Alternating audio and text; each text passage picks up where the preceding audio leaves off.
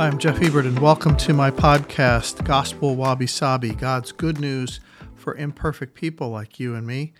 Hey, we are in John chapter 16, starting with verse 16 today, thinking of the topic of peace in troubled times. This is episode 43 of season 1, and we're on the downhill now as we're working our way through the Gospel of John. But here in chapter 16 of John's Gospel, we're privileged to get an intimate look at the last few minutes Jesus had alone with his disciples before he was arrested. Jesus knew it was coming, and he wanted to share with them from the deepest part of his heart. So let's listen in, starting from John 16, verse 16.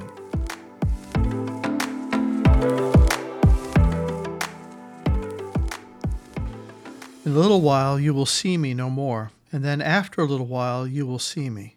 Some of his disciples said to one another, "What does he mean by saying, 'In a little while you will see me no more, and then after a little while you will see me'?" And because I am going to the Father, they kept asking, "What does he mean by a little while? We don't understand what he is saying." Jesus saw that they wanted to ask him about this, so he said to them, "Are you asking one another what I meant when I said, 'In a little while you will see me no more, and then after a little while you will see me'? I tell you the truth, you will weep and mourn while the world rejoices. You will grieve, but your grief will turn to joy. A woman giving birth to a child has pain because her time has come. But when her baby is born, she forgets the anguish because of her joy that a child is born into the world.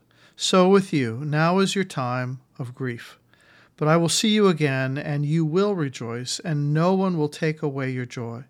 In that day you will no longer ask me anything.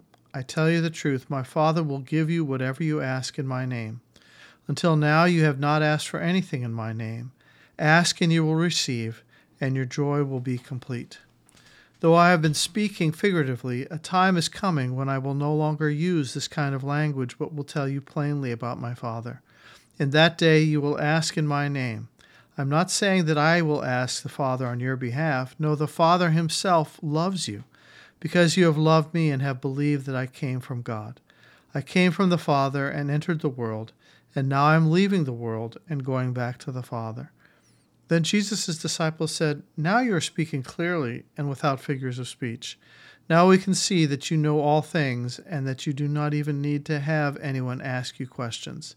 This makes us believe that you came from God." "You believe at last," Jesus answered.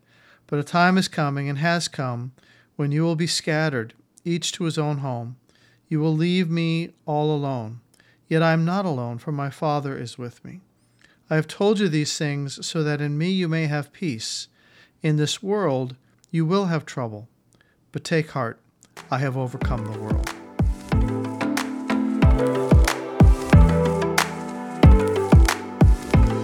When my older brother Kim turned 53, accomplished one of his lifelong goals. He and two friends from his law firm flew to Arizona and took a one-day hike to the bottom of the Grand Canyon. And then they hiked back up the next day. Hiking the Grand Canyon is no small feat. It is a steep, grueling trail, an exhausting trek in 97-degree weather or heat, and you're carrying a 40-pound pack. It is like walking down uneven stairs for 4.5 hours. My brother is a runner. He's also had several surgeries on his knees and Achilles tendon. So he was worried because going down is tough on your knees, and the angle just jams your toes into the front of your boots. So blisters can become a big problem. So they made it down okay, set up their campsite on the shoreline of the Colorado River. That night they feasted on New York strip steaks at the nearby Phantom Ranch Lodge. They slept out under an amazing star-filled sky, got up at 4:30 the next morning, had a big breakfast, loaded up with water and energy bars and all the rest, and set out for the even more grueling 9.5-mile hike back to the rim of the Grand Canyon on the Bright Angel Trail. Kim said the first mile along the Colorado River was fairly easy and so beautiful, but then they started up and up and up again in this 90-plus degree heat. Their muscles were aching from the day before. They were nursing some raw blisters and sore ankles, and afterwards he mailed me and described it this way. He said, "Body parts chafed in areas that aren't supposed to be chafed." And the sheer drop-offs along the trail really started to freak him out because you can slip right over the edge. But up they went, over unevenly spaced timbers and rocks and large stones. They passed several donkey trains coming down the trail, and one of the donkey train leaders told his group they had just finished the steepest part of the trail. Well, that was not good news for my brother, who was heading up into it. And he wrote, "For the last 2 hours, I literally focused on getting the next step done, one step at a time, because quitting was not an option." One of the guys wore a heart monitor that regularly registered 140 beats a minute. They were so exhausted that they got to the point where they could walk 5 minutes and then rest 5 minutes, walk and rest. And while they rested, they'd look out on the unbelievable beauty of the Grand Canyon and then hit the trail again. It was a 7.5-hour climb out, and you can imagine the relief and the high fives and the sheer exhilaration when they finally reached the top of the canyon. In some ways, I think Jesus would say that hike through the Grand Canyon, he could see it almost as a metaphor for the journey of life. Think of it, surrounded by incredible beauty, yet coupled with the inner struggle to keep going, enduring pain and exhaustion, but going on with a few close companions to encourage you. The beauty is almost intensified by the struggle, and perhaps the pain is intensified by the beauty. And so I love the words from Jesus at the conclusion of this passage in John 16:33. "I have told you these things so that in me you may have peace. In this world you will have trouble, but take heart, take courage. I have overcome the world." That band of disciples was a pretty shredded bunch of guys at this point. They had had all they could handle. They were frightened, confused, feeling pain. They were a hurting bunch of folks. They were worried about the future. They didn't know what was going to happen around the next corner. So what does Jesus do? In verse 12, he said, "I have much more to say to you, more than you can now bear." In other words, Jesus quits kind of the theological dissertation. They'd heard all that they could handle. Too many speakers go on too long and then lose their audience and lose their impact. I like the adage, the mind can only absorb what the seat can endure. So know when to cut it short, right? It's like the cowboy saying you got too much hay on the pitchfork. In other words, you don't dump the whole load of hay on the cow. They can't handle it. And Jesus had more to say, even though he had already said a lot of fabulous stuff.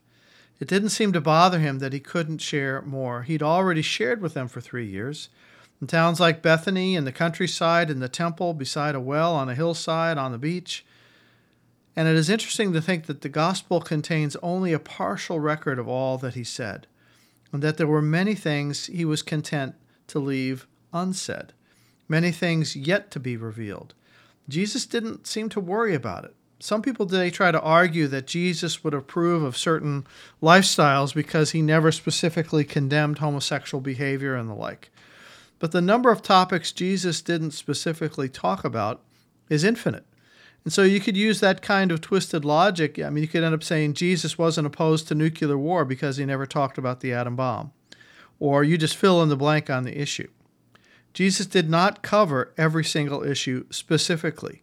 What he did was endorse and fulfill all the teachings of the Old Testament, the Old Covenant, and gave us as his disciples the basics of salvation and an understanding of the kingdom of God.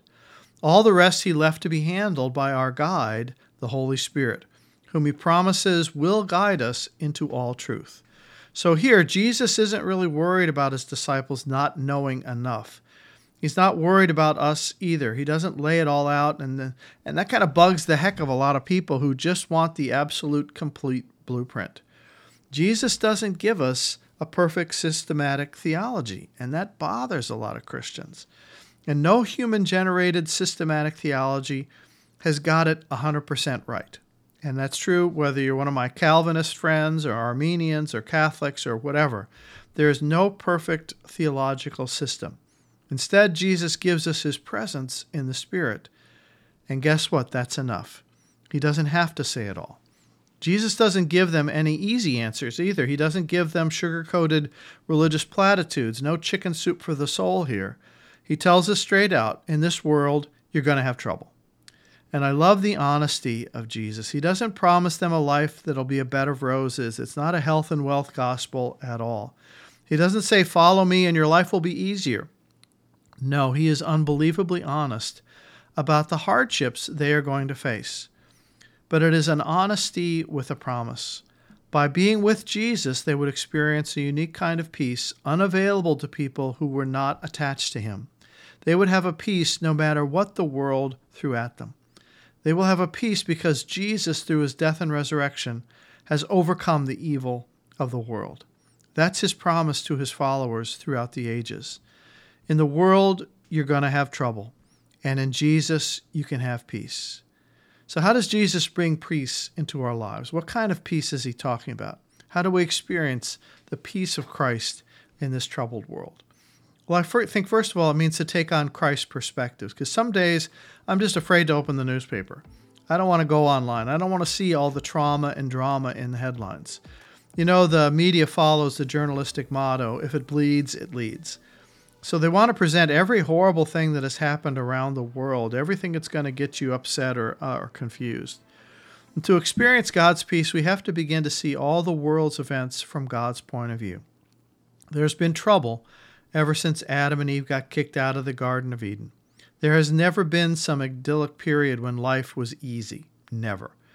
You ever heard a couple say, well, they're not going to have children because they don't think it would be fair to children to bring them up into this kind of a world? Well, friends, what other kind of world is there? Sure, it's a tough time to raise kids. It's always been a tough time to raise kids. What else is new? When has it ever been easy? Would you have wanted to raise a family 150 years ago when you're lucky if only half your children died from childhood diseases like the flu? Was that the ideal time? What they're really saying is that they don't want to have the responsibility of being parents because it involves sacrifice and struggle and the pain of loving children that eventually you can't control. It means sharing the struggles of children and their hurts and entering into their pains and their joys and their challenges. Jesus, I think, wants us to be optimistic realists. Optimistic realists. To understand history, to know that there will always be war and rumors of war until Christ returns. There will always be poverty. There will always be sickness. There will always be inhumanity. There will always be natural, quote-unquote, disasters.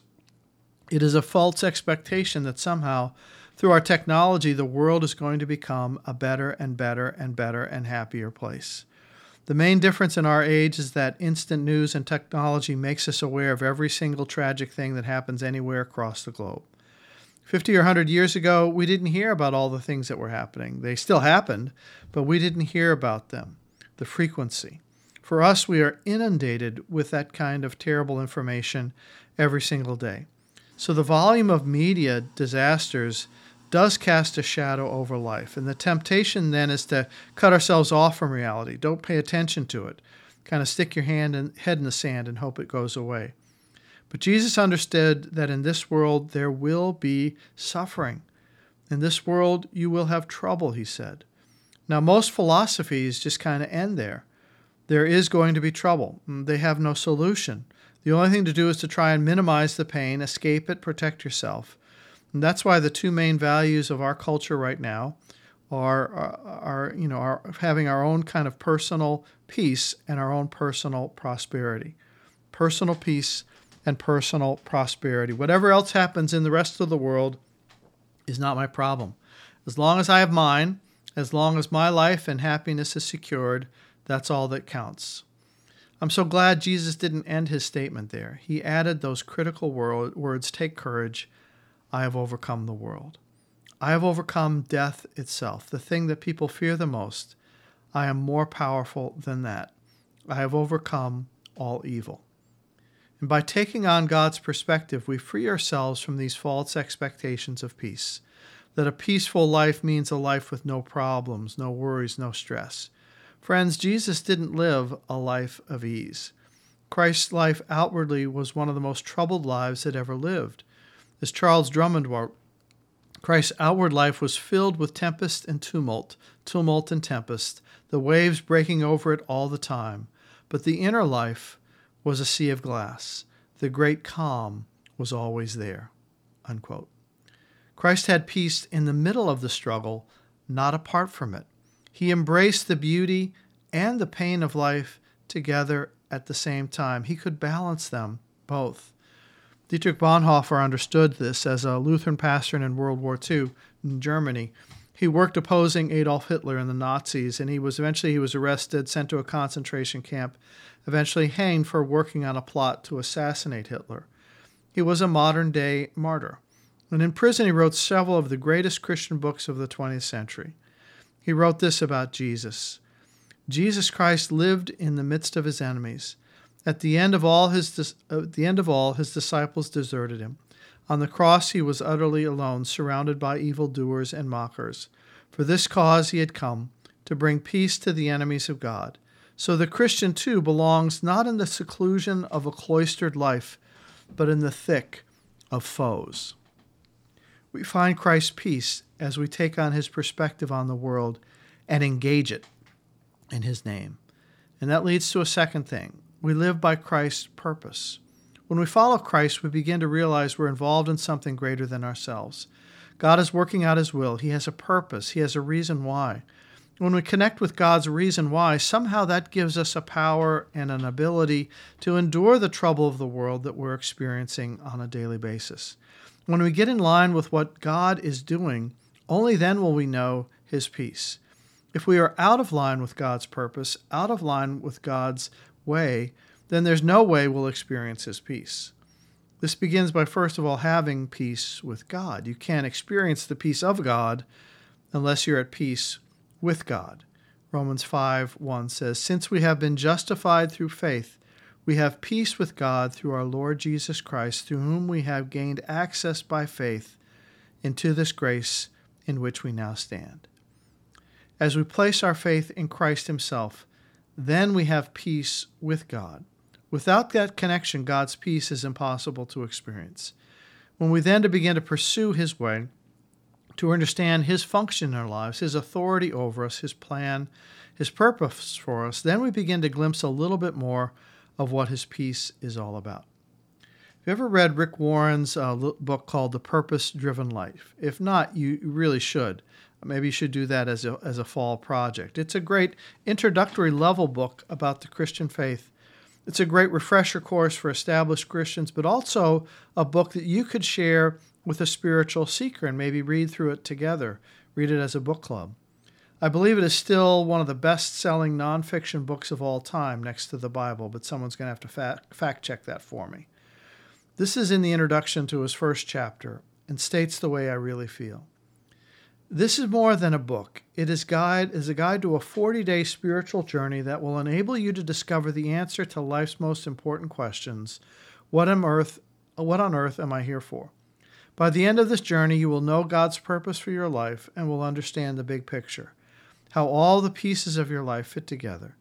Having this perspective will reduce your stress, simplify your decisions, increase your satisfaction, and most important, prepare you for eternity. So if you want to experience the peace of God, you have to understand God's purpose for your life as well. So after experiencing God's perspective and understanding Christ's purpose, we also experience Christ's presence. J. Oswald Sanders once wrote that, and I quote, "Peace is not the absence of trouble. Peace is the presence of God," unquote. Remember the thunderstorms that you hear sometimes in the summer, how many children climb into bed with their parents?